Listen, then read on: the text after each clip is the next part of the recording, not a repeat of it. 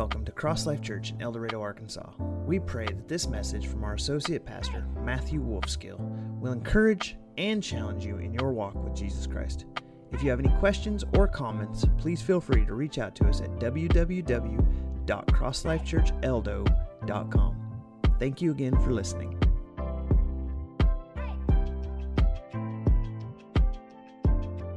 Talking about the Holy Spirit tonight. Surprise, surprise. It's been a while since I've got to preach about the Holy Spirit. I was on vacation and actually had the chance to go to my father-in-law's church, which happened to be the church where I met Tiffany at. And I got to preach there a couple of Sundays ago, 2 Sundays ago, three Sundays ago. And guess what I preached on? Holy Spirit. Boy, those Baptists were surprised. Whew. No, I'm just kidding. I'm just kidding. But yeah, I got to preach on the Holy Spirit, and I was like, I'm going to see him one time, and I got 35 minutes. I'm going to give it all I got. So they got it good. But I've sat down and I've tried to lay out. I'm like, God, I just want an outline of like how to go through this series with you. And I'm putting stuff together, and I'm like, I got to have this outline. And he's like, I want you to preach what sets you on fire when you're studying. And it's really like, that's just the best I can do. So I'm even like noticing, and like tonight, I'm going to tell you things that I'm going to have to tell you other things to make those things make sense a little bit. And then I'm going to have to go back and explain those things. And so I apologize because it doesn't fit a good order, but I'm just going to do what sets my heart on fire. So when I was studying, I'll just go, Holy Spirit, what's next? Like what? Because I'm just reading everything I can. I'm praying. I'm studying. I'm going through the scriptures about the Holy Spirit. And I'm like, what just like gets me excited? So a little while back, last week or something, I'm just reading through my devotional reading, my daily set reading that I have, and I'm reading in the end of John where he's talking about like the Last Supper, and he's talking about his disciples getting ready for the cross. And he says this line in the version I'm reading. I don't even remember the version I was reading, but he said this line. He said, I want you to love each other deeply. Love each other deeply. And I mean, just something, you know how when you're reading, just like one line just goes, right? And I'm like, that's the Holy Spirit, right? And so and then I ask questions. I'm like, how? Like, how do we love each other deeply? What does that look like? Romans 5, I'm going to hit a ton of scriptures tonight. He's not going to put them up. You can write them down. You can flip real quick, or you can just, take my word for it. This is in the Bible. That's also good. Romans 5:5 says, the love of God has been poured out in our hearts by the Holy Spirit who was given to us. The love of God has been poured. Wow, that was fast. Jim, you was on it, dude. Way to go. The love of God has been poured out in our hearts by the Holy Spirit who was given to us. Our ability to love deeply is through the Holy Spirit. Okay? Like, I can't love to the depth that God calls me to unless it's from the Holy Spirit accomplishing that through me. So, why do I need the Holy Spirit? To love you, to love those around me. It has to come through the Holy Spirit. Another way of putting this is Galatians 5:22, but the fruit of the Spirit is love. Right? Okay, so he's saying if love's going to happen in you, it's going to come through the Holy Spirit. I need the Holy Spirit to produce love in me. But here's my questioning, because I'm a simple guy. I don't think real deep thoughts all the time. But here's my questioning, is like I look around and people that don't have the Holy Spirit, and not because I'm judging, because they're not Christians, so they don't have the Holy Spirit, they love each other. Right? You'd be silly to say that people that aren't Christians can't love. And love, pretty cool. Like, there's a lot of unsaved couples that have been married for 100 years. And so I'm like, God, what's the difference? What sets apart Christianity in that way? What puts us in a different way? Because I think there is another level that we too often can get caught. We can be like, man, we love each other, but it doesn't set us apart enough from the world. But there's a depth of love that we can walk in that people would go, man, you ain't seen that in Hollywood. There's a depth of love in a place in the Holy Spirit we're called to walk in that we're not seeing, that you're not going, man, that's just like any other couple. There should be something that so sets them apart. Why did Jesus say? He said, they'll know you by your love one for another, right? John 13. They'll know you they'll recognize that you belong to me by your ability to love one another. And I'm like, man, that's a depth of love we're not particularly seeing, but I think we can get there. I think he's trying to produce. I think he's calling us in that place. I think us getting kind of tuned into the Holy Spirit is drawing us into a new place of love we haven't seen before. Okay? So there is something. There is a new depth to that. Here's the crazy thing. I think we fall short in our ability to love because we're trying to imitate Christ's love, instead of diligently allowing the fruit of love to be produced in us. Think about that for a second, okay? I think we're missing the mark because we're trying to copy what he's doing. We're trying to love like him instead of allowing the Spirit of God to produce the fruit of love within us. Now, imitation of Christ is not bad. Paul said, follow me as I follow Christ. Imitate me as I imitate Christ. But there's a depth there that we're missing. There's something there that's more, because 2 Peter 1:4 says that we're to be partakers of his divine nature.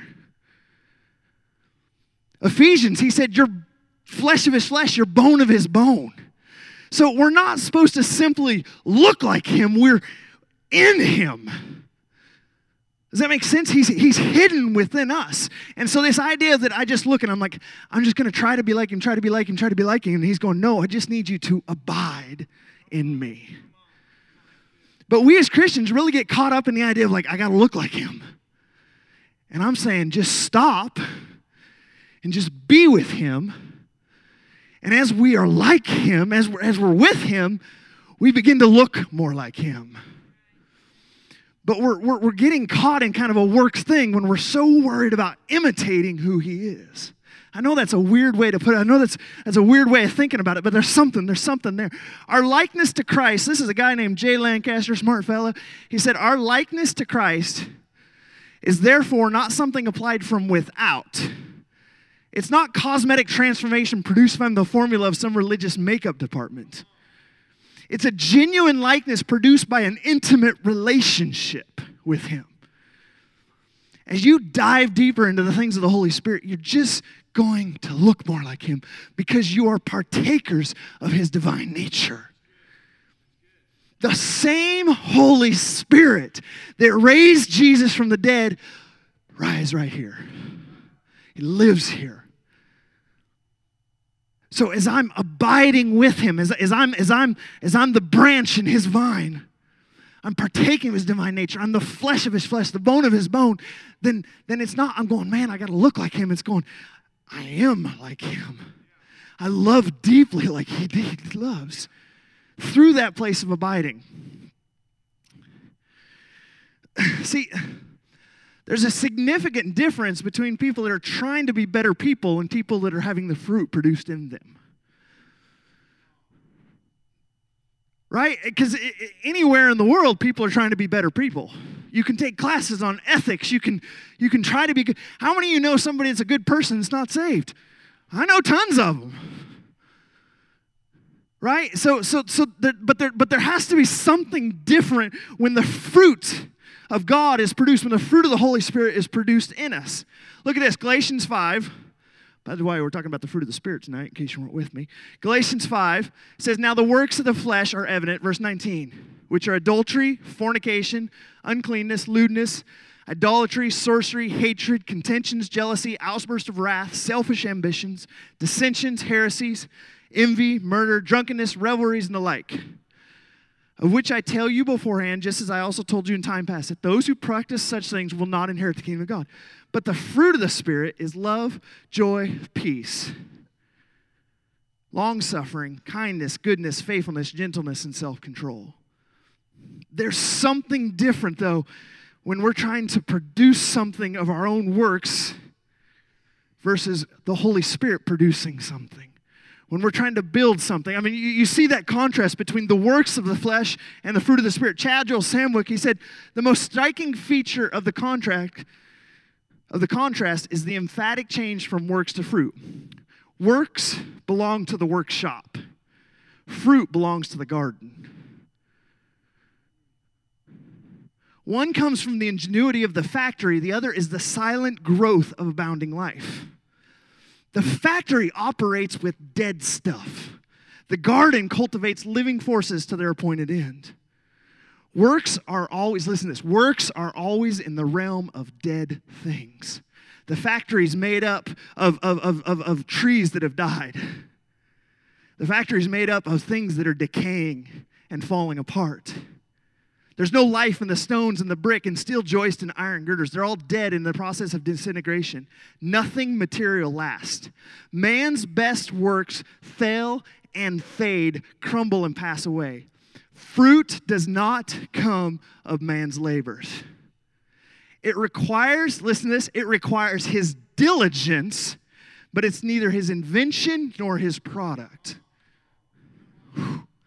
He does not make the flowers. No skill of his bring the golden harvest of the fields or the luscious fruit upon the trees.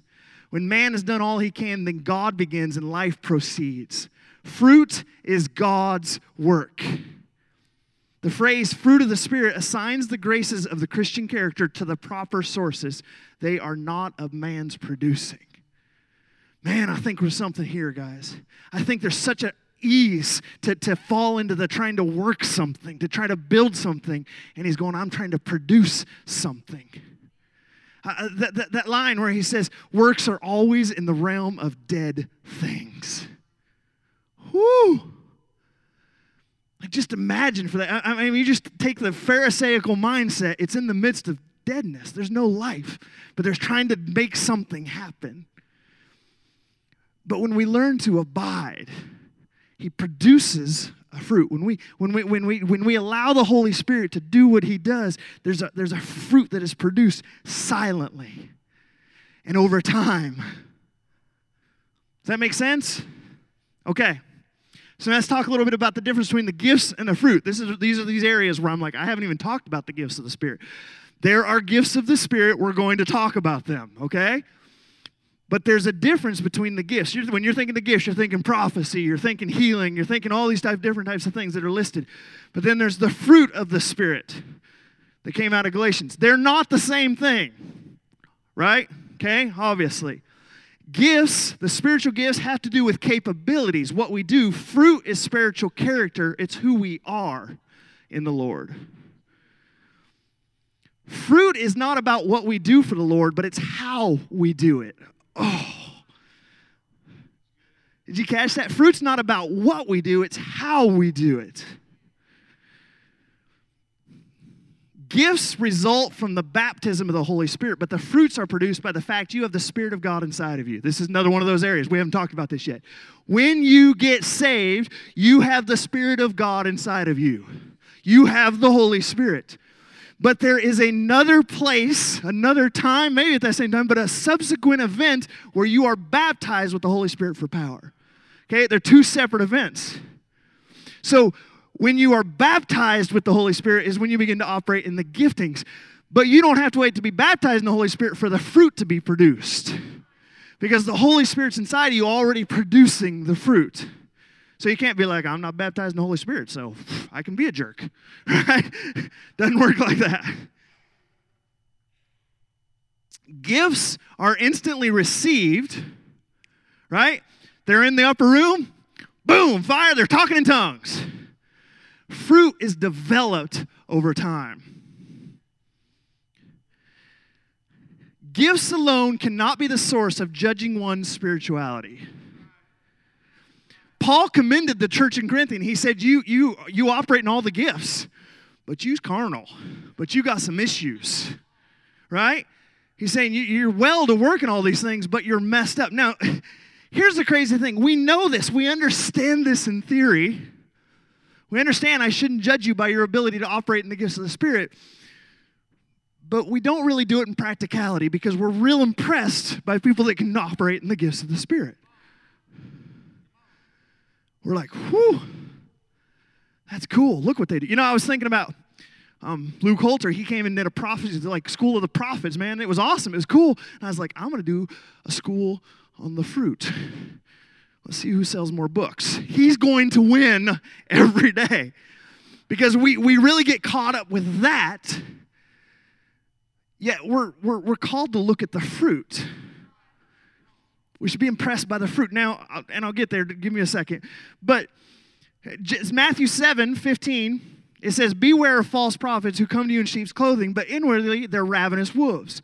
You'll know them by their fruits. Do men gather grapes from thorn bushes or figs from thistles? Even so, every good tree bears good fruit, and a bad tree bears bad fruit. A good tree cannot bear bad fruit, nor a bad tree can bear good fruit. Every tree does not bear good fruits, cut down, thrown in the fire. Therefore, by their fruits you will know them. This verse has always kind of thrown me a little because I'm like, okay, is it my job then to judge you by your fruit? Yes and no. Because what he's talking about here is false prophets. He's not talking about the guy that got saved yesterday. I can't be like, dude, you got saved yesterday. Like, what the world are you doing? You should be producing fruit. You should be walking in a love that's deep. But somebody who is spiritual, who's mature, who's a prophet, who's in that level, I should judge them by their fruit. I'm called to do that. But when we're dealing with like just us, when we're dealing with just growing, when we're dealing with people, we have to understand fruit is developed. It's developed. So you have to be real slow to judge and quick to judge at the same time. You come in here and you are super spiritual and you're like, I can operate in all the gifts of spirit and I got it going on, and you're trying to say things, then I'm going to judge you by your fruit. You got saved yesterday, we got a little grace. I don't expect your tree to be just heavy laden with apples. Does that make sense? So there has to be some balance in that understanding. In that scripture, he's talking about false prophets. Here's a kicker. There are many gifts, but one fruit. Go to Galatians 5:22. But the fruit of the Spirit is love, joy, peace, long-suffering, kindness, goodness, and faithfulness, gentleness, and self-control. I can never remember all 9. I can't do it. I try. They'll be like, what's the, I'm like, because I'm trying to remember the King James versus the New King James, and I'm like, temperance and self-control, is that 2 of them? Like, yeah. I was so excited when I found out there's one fruit. The fruit of the Spirit is love, and all these others are aspects of love. I'm like, I got to remember one. I can do that. I can remember there's the fruit, not the fruits of the Spirit. There's the fruit of the Spirit. There's one fruit, and it's love. Some of y'all, they're like, I can remember all 9. You're like, nah, that's not cool. That's not cool. The fruit of the Spirit and the gifts of the Spirit are required to operate together.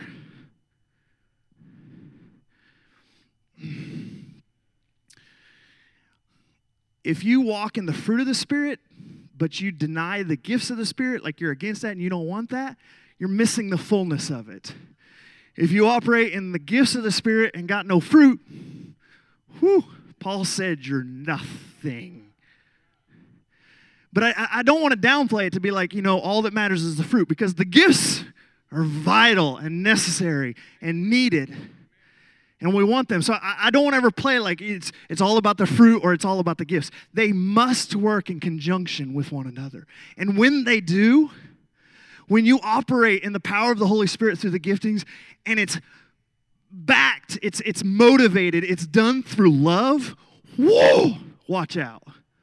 Like it's kicking then. Like it's awesome. But we've all seen people who can operate in the gifts but got no fruit. King Saul prophesied, but his fruit tree was a little bare. Right?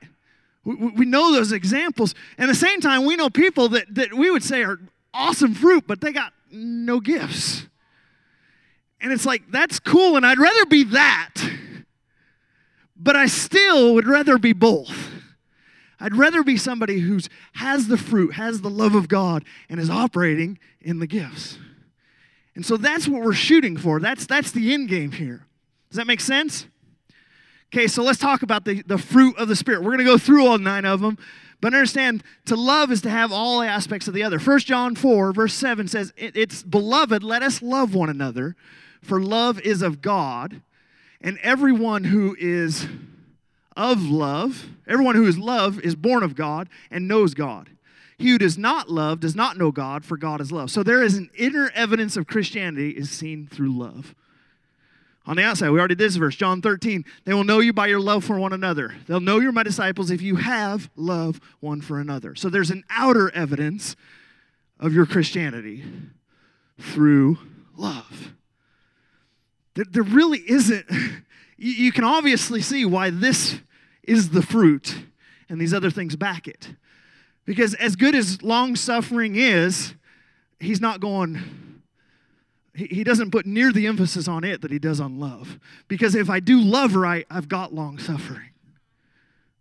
I've got patience. I walk in goodness. I walk in kindness. I walk in gentleness and self-control. But you look at it and you go, it's all love.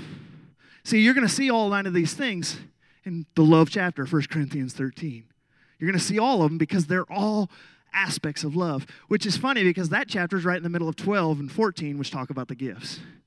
He's like, here's some stuff about the gifts.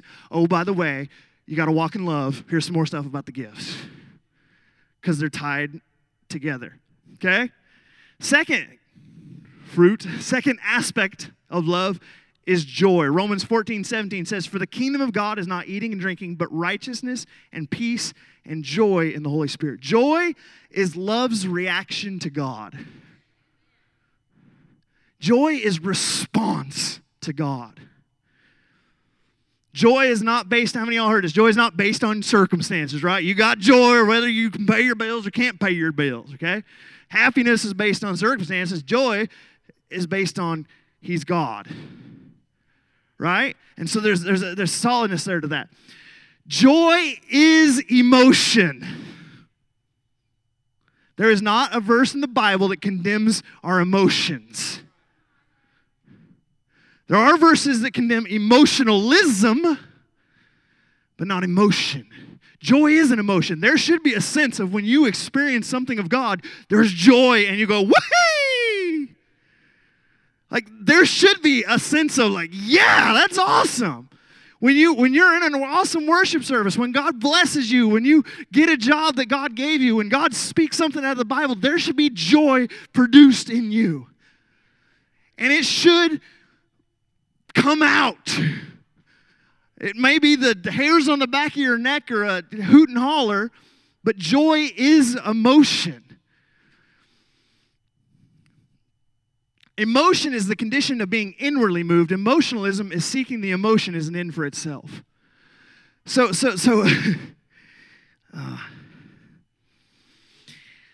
I think we're guilty of this, Cross Life Church.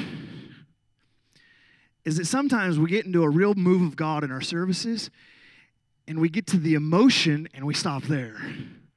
And we're like, whoa, that was a great service. I felt the Lord. It was glorious. Right?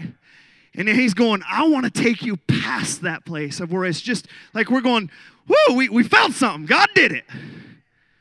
But the problem with that is on the moments where we go, I didn't feel anything. Well, God didn't show up today. Music was too loud. Preacher couldn't preach. Wasn't there. Should have gone to the Baptist church. When the emotion becomes the end goal, we're stopped right there at the emotion. I'm preaching to the choir. This is all the people that don't come on Wednesday nights who I'm talking to. It's all good. Okay? But there's something that when we go, I'm not here just for the feeling's great. I want the excitement. I want the hairs on the back of my neck. I want to be like, ooh, I feel it. How many of you are feelers? Like in the presence of God, you feel the presence of God. Okay, I'm not that way typically. Like if I'm feeling it, he's like been here and blown up, and like I'm the last one. I just know, but it's not an emotional thing.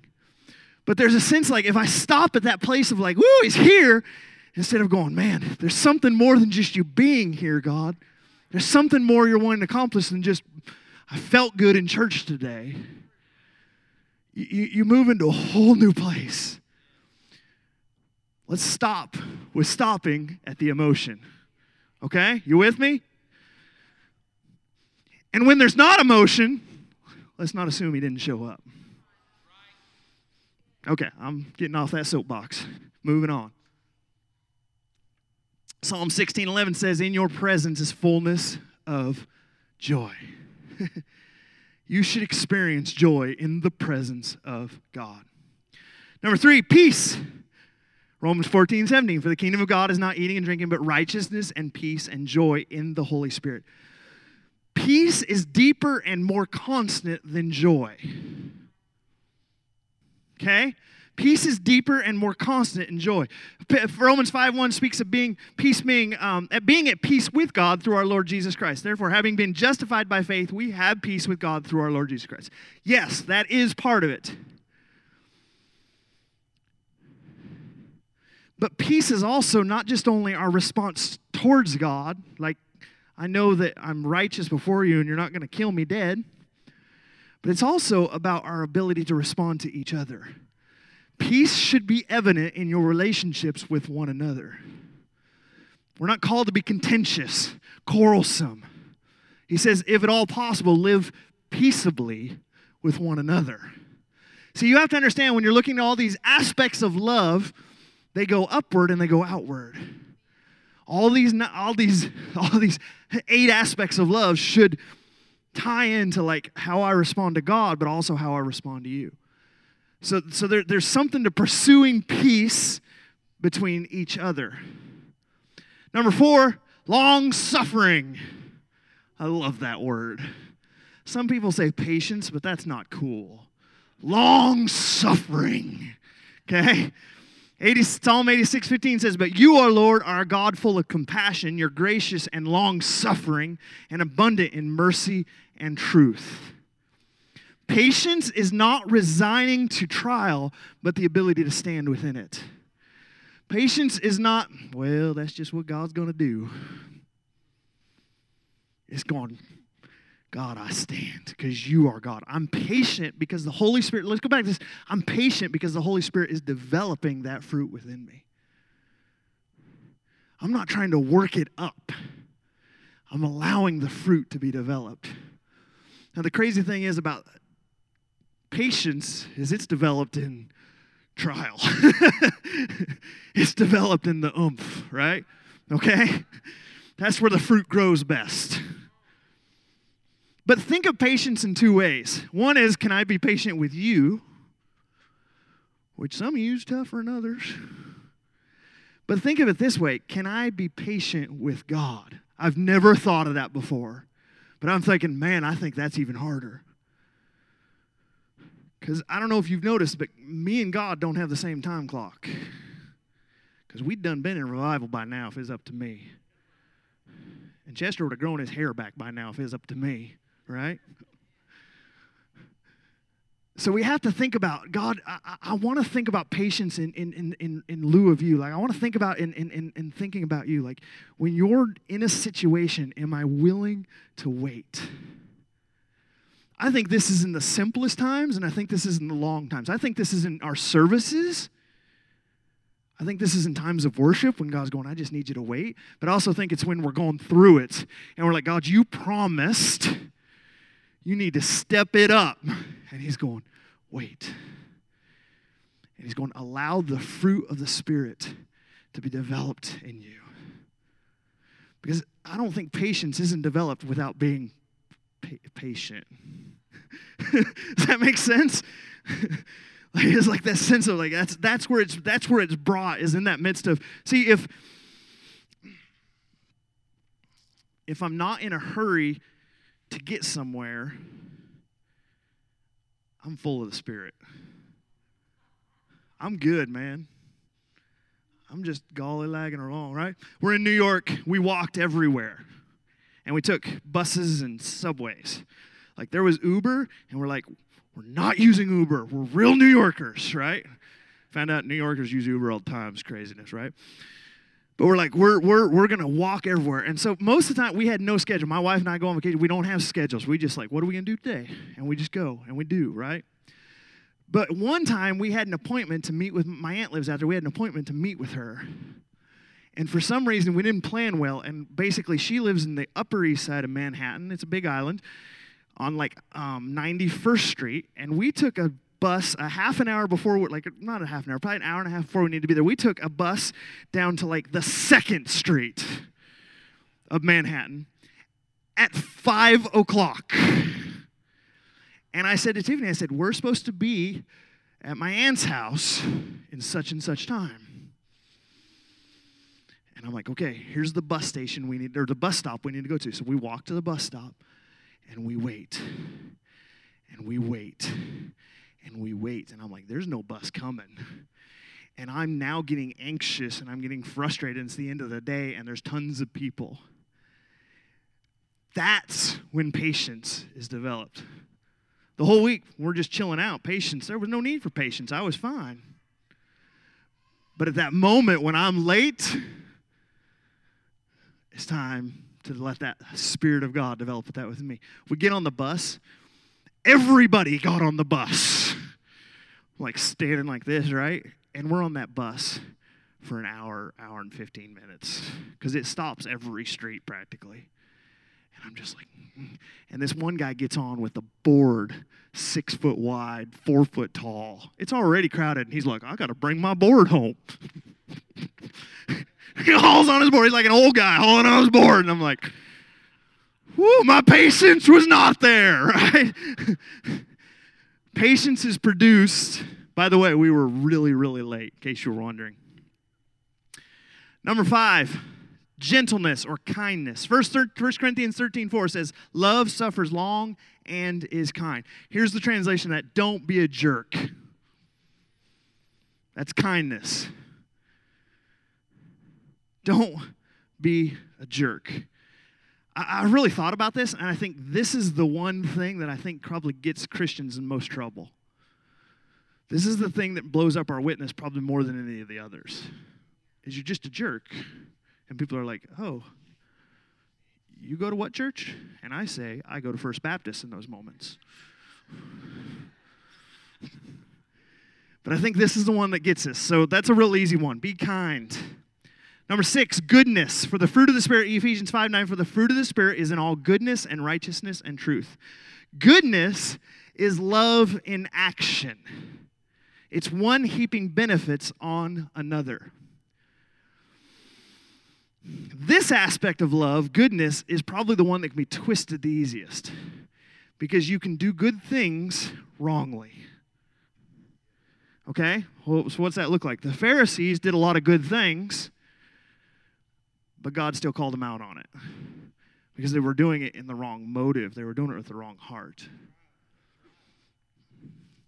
So this is seen in our examples in our day and time is like when I start doing something in the church and start helping, but nobody notices, and then I get mad because nobody sees what I'm doing. There you're doing good, but you're doing it wrong. Does that make sense?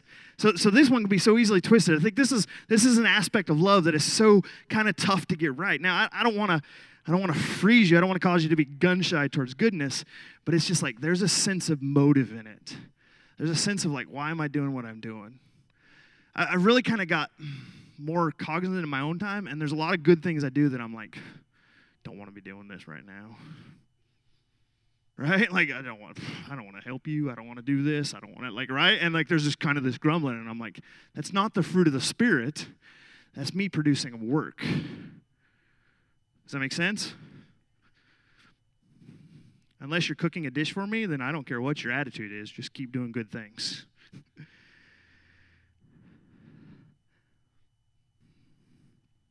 Number 7 is faith, or translated faithfulness. While faith in God and His Word is the basis of our relationship with Him and the avenue through which His blessings flow for our lives, what is in view here is the faithfulness of character and conduct that the faith produces. There's 2 ways of thinking about this virtue, faithfulness. One is trustworthiness. Well done, good and faithful servant. You've been faithful in this much, da-da-da-da, right? It's a sense of I'll stick to my word. When I do what I say I'm going to do, I'm trustworthy. You can trust me. But there's also another aspect of this that I think is stinking cool. It's trustfulness. Here's this one. It's believing the best about people, not suspicious or yielding, 1 Corinthians 13, verse 6 and 7 says, love does not rejoice in iniquity, but rejoices in the truth, bears all things, believes all things, hopes all things, endures all things.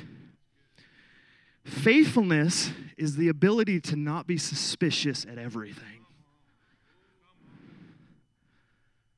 And that one punched me in the gut, right? Faithfulness is not cynicism. Faithfulness is a sense to like, and here's the crazy thing. When you believe everybody, you're going to get burned. Time and time again. But there's a sense of me like, I'd rather be burned and be faithful than be cynical and not be faithful. This one's hard though. Man, this one, I don't know. Maybe it's just me. This one's hard. This one's hard because we see the junk. We see the stuff. We see you making the same promise again and again. But there's a sense of like, I'm just going to believe you. I'm going to believe you. Okay, this is a real obvious example. Yesterday, Chester and I went up to the hospital in Little Rock. We took his Jeep. And no doors. This arm is suntan, burned. This one, nothing. Nothing at all, right?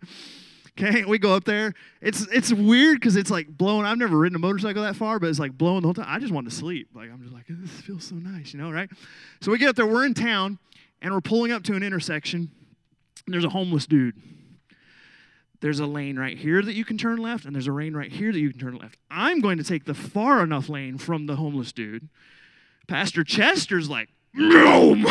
He's like, how you doing? And I'm like, right. And I'm just like, dude. And I'm thinking of all those news stories about how like they're professional homeless people that are making bank, right? Like they're getting out of their caddy and coming over and shaking their hat, And I'm like, and he's like, because that's just Chester's heart. Like he's just a good person. And he's like making conversation and how you doing, man? And the guy's like, God bless you. And he's like, thank you. I appreciate that. The guy's like, you got any money? He's like, nah.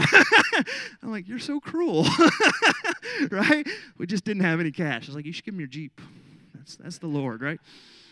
He didn't hear the Lord in that, but there's that sense of like, when you think about homelessness and you're in a city of any size, and you're just like, nah, they're all, like, I'm cynical towards that. But imagine if I was faithful, and there was just a sense of like, man, if I can help them, I'm going to help them. Because there's verses about if you can do good for folks, if it's in your ability to do good for folk, do it. Oh, that's not an easy one for me. You guys are probably good at that, but that's a tougher one for me. Number 8, meekness. Matthew 11:29 says, take my yoke upon you and learn of me, for I am meek and lowly in heart, and you shall find rest to your souls. This is slowness to anger. This is not selfishly aggressive, not quarrelsome, not contentious, but not shy and timid. Pastor Chester did a whole series on Sermon on the Mount, and he said this. He said, it's power under control. Best definition ever. Why was Jesus meek? Because he had all the resources of heaven at his hand. He had every bit of power, but he was controlled enough to say, I don't need the angels to take me off this cross. Whew. That's meekness. Meekness is my ability to punch you and win, but not punching you and win. It's that sense of like, it's not shyness, it's not timidness. The meekness is confidence. But it's confidence in God. It's confidence in Him, not confidence in me. Right? Does that make sense? Power under control. That's good stuff. Last one. Temperance. Or some people that have less cooler versions of the Bible, it probably says self-control. Proverbs 16:32 says, he who is slow to anger is better than the mighty, and he who rules his spirit than he who takes a city. Self-control, this is going to sound weird, so just think about it. Just ponder it. Just chew on it. Self-control is the best aspect is like a good, positive aspect of self-love. Just think about that for a little while, okay? Self-control is found in these verses. 1 Corinthians 6, verse 12, he says, all things are lawful for me, but not all things are helpful. All things are lawful for me, but I will not be brought under the power of any. Food for the stomach for the food, but God will destroy both it and them. The body is not for sexual immorality, but for the Lord, and the Lord is for the body. And God has raised up the Lord, and God both raised up the Lord and will also raise us up by his power. Or verse 19, and do you not know that your body is the temple of the Holy Spirit who is in you, whom you have from God, who's not your own? For you were bought at a price. Therefore glorify God in your body and in your spirit, which are God's. Here's something just to chew on. This is a question I've been thinking about.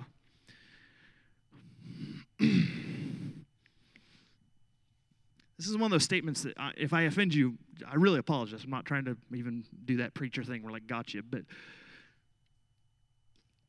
But think about this. What does self-control look like when it's produced by me versus it's produced by the Spirit? Because we're all about like the self-discipline thing, right? We're all like, you can read 100 books on like getting control of your life, taking control of your life, do this and have discipline and get up early and da-da-da-da-da and do all these things. But I'm like, what does it look like? What's the difference? And so there's been a number of people in our church that in the last year, 2 years have like lost large amounts of weight, like have got healthy about their eating. And I didn't get the permission of the one, so I'm not saying who it is, but one of them said this. They said at one point in time, like when I was getting ready to start this journey, I was like, God, I can't do this on my own. Like I can't eat like I should eat because I like food. You've got to develop this within me. And I'm telling you, that person is kicking butt and taking names. Like like long term, like they're just doing awesome with it. And I'm going, there's a difference between I just want to do better versus I want the Spirit of God to develop the fruit of self-control in my life. There's a difference. And I think when we're trying to work through all the fads and all those things, like those may be powerful tools and they may be used by God, but it has to start with, God, I can't do this. It has to, and it's funny because it's that's the same line as if you're addicted to drugs or if you're addicted to cheeseburgers. Right? There has to be this sense of like, it's not I'm going to do it because you ain't going to do it. But there's a sense of like, God, I can't do this unless I let the Holy Spirit produce self-control within me. The Holy Spirit is the secret to weight loss. That's my next book. Very excited. Pre-order your copy now.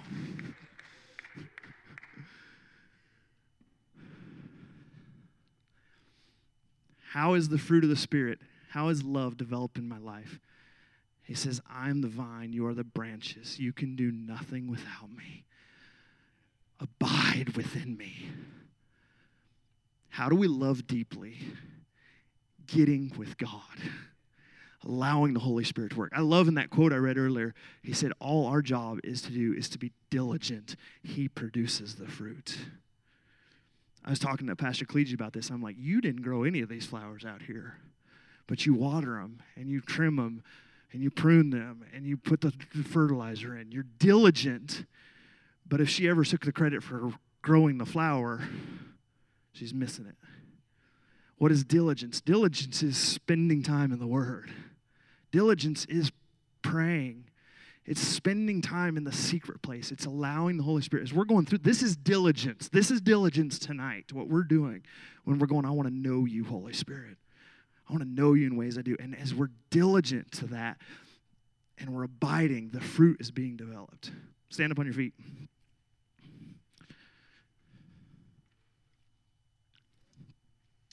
Does that make sense? One fruit, praise the Lord. It's easy to remember. We're not doing that 9 thing anymore, okay? Keep it easy. Pastor Chester. Give him out a hand. Sit back down real quick. Just 1 second. Sit back down real quick. 1 second. It's not a school night or anything. Couple of things. Number one, I know he said it earlier. Ramona will be here Sunday. Get as many people here as you can. It's going to be fantastic. Somebody say amen. I get teased all the time about re-preaching the Matt sermon. I'm going to say 3 quick things, and I promise it's going to be quick. I can do that because I'm the pastor. Okay, now listen. Here we go. Number 1. I'm going to make this number 2. 1 Corinthians 14. Is there a word person up there? 1 Corinthians 14. Let's try verse 1. 1 Corinthians 14:1. This is the New King James Version.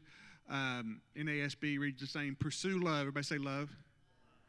Desire spiritual gifts. Everybody say gifts. Okay? The word gifts is not supposed to be in your Bible. Right there. Matter of fact, if you have an NASB, if you're looking at it, it's italicized because it's added for emphasis. He was talking about earlier about the balance of fruit and gifts, okay? Here's how it should read. Pursue love, desire earnestly, spiritual. Here's what I want to say. To balance what he said earlier about be full of the fruit, this is a tough statement, to identify that there is gifts of the Spirit, yet to not want them is to choose to be less spiritual. Pursue love, desire to be spiritual, especially that you'd prophesy. Okay? And we can say, and I'm going to get hammered for this, I know. We can say that as long as you have the fruit and you're doing really well on the fruit, the other stuff is kind of like accessory package. You know what I'm talking about? You've heard talk about people who didn't operate in the gifts of the Spirit, but that person loved people and that person, you know what I'm saying? And I'm telling you, either way, to have one or the other is in some level saying, I want less. God's best plan for your life is to excel in both. Yes. Amen? Yes. Okay?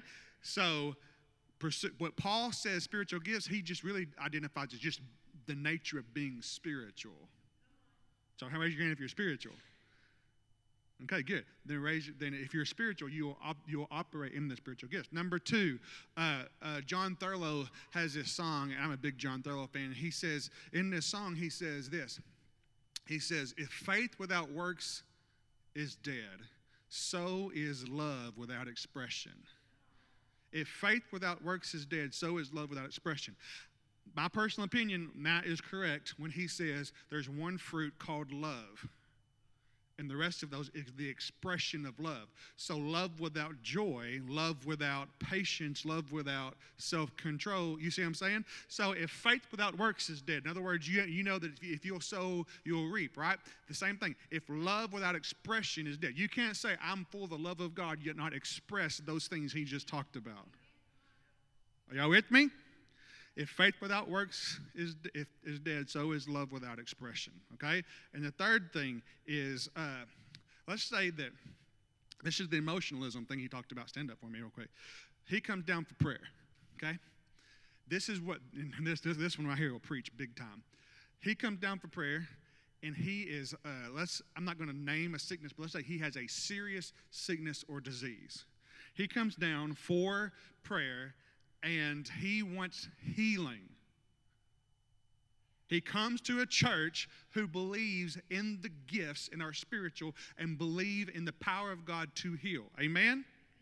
This is what happens in most of our services, and this needs to change.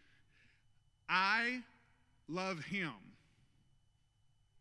He comes and he says, I have XYZ sickness. Emotionalism is this, that I'm now mourn with his diagnosis. Bill Johnson taught this. I begin to mourn with his diagnosis, and we cry and we hug and we feel better at the end of his prayer. Correct? But what did he come for? The church should look like that they come and hear me, I'm not saying that the crying and the emotional part isn't good and isn't even necessary at times. But if all we can provide for him is sympathy, he came for healing. But most of us in the church are satisfied with the connection we feel through that sympathy. Jesus didn't have sympathy and healed them all. He had compassion, and his compassion led to healing them all. There's a difference between sympathy and compassion. Sympathy is emotionalism. Compassion is my heart bleeds for your healing. Let's see it follow through. The church that is spiritual is the church that will not be satisfied in the sympathy, emotional experience, but will move past it, where healing is manifest, where deliverance is manifest, where salvation is manifest, where I'm not just satisfied that you attended church Sunday morning, I'm happy that you got your life rocked by the Holy Ghost. You see what I'm saying? So we have got to not just be satisfied with family on an emotional standpoint, okay? We want to see the power of God, the fruit of God, the gifts of God bearing and doing what they were designed to do. If you have the gift of healing, then we should see healing manifest. But we circumvent healing because we are satisfied with emotion. Okay? So let's readjust our priority system. I don't mind having emotion, but let's take it one step further. Amen? Everybody good? All right, didn't I do better than Matt? Praise God. Everybody stand up on your feet. When we were in Bible school, you remember that time that we had this professor who was like, to us, it was like Father, Son, Holy Spirit, the Trinity, and then there was this professor.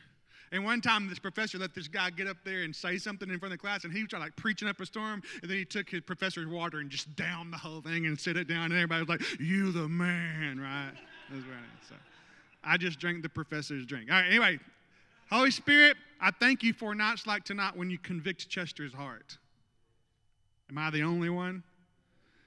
I thank you for nights like tonight when you convict my heart. I thank you that when we sing, "Show us your glory," you say, "My glory is in the fruit.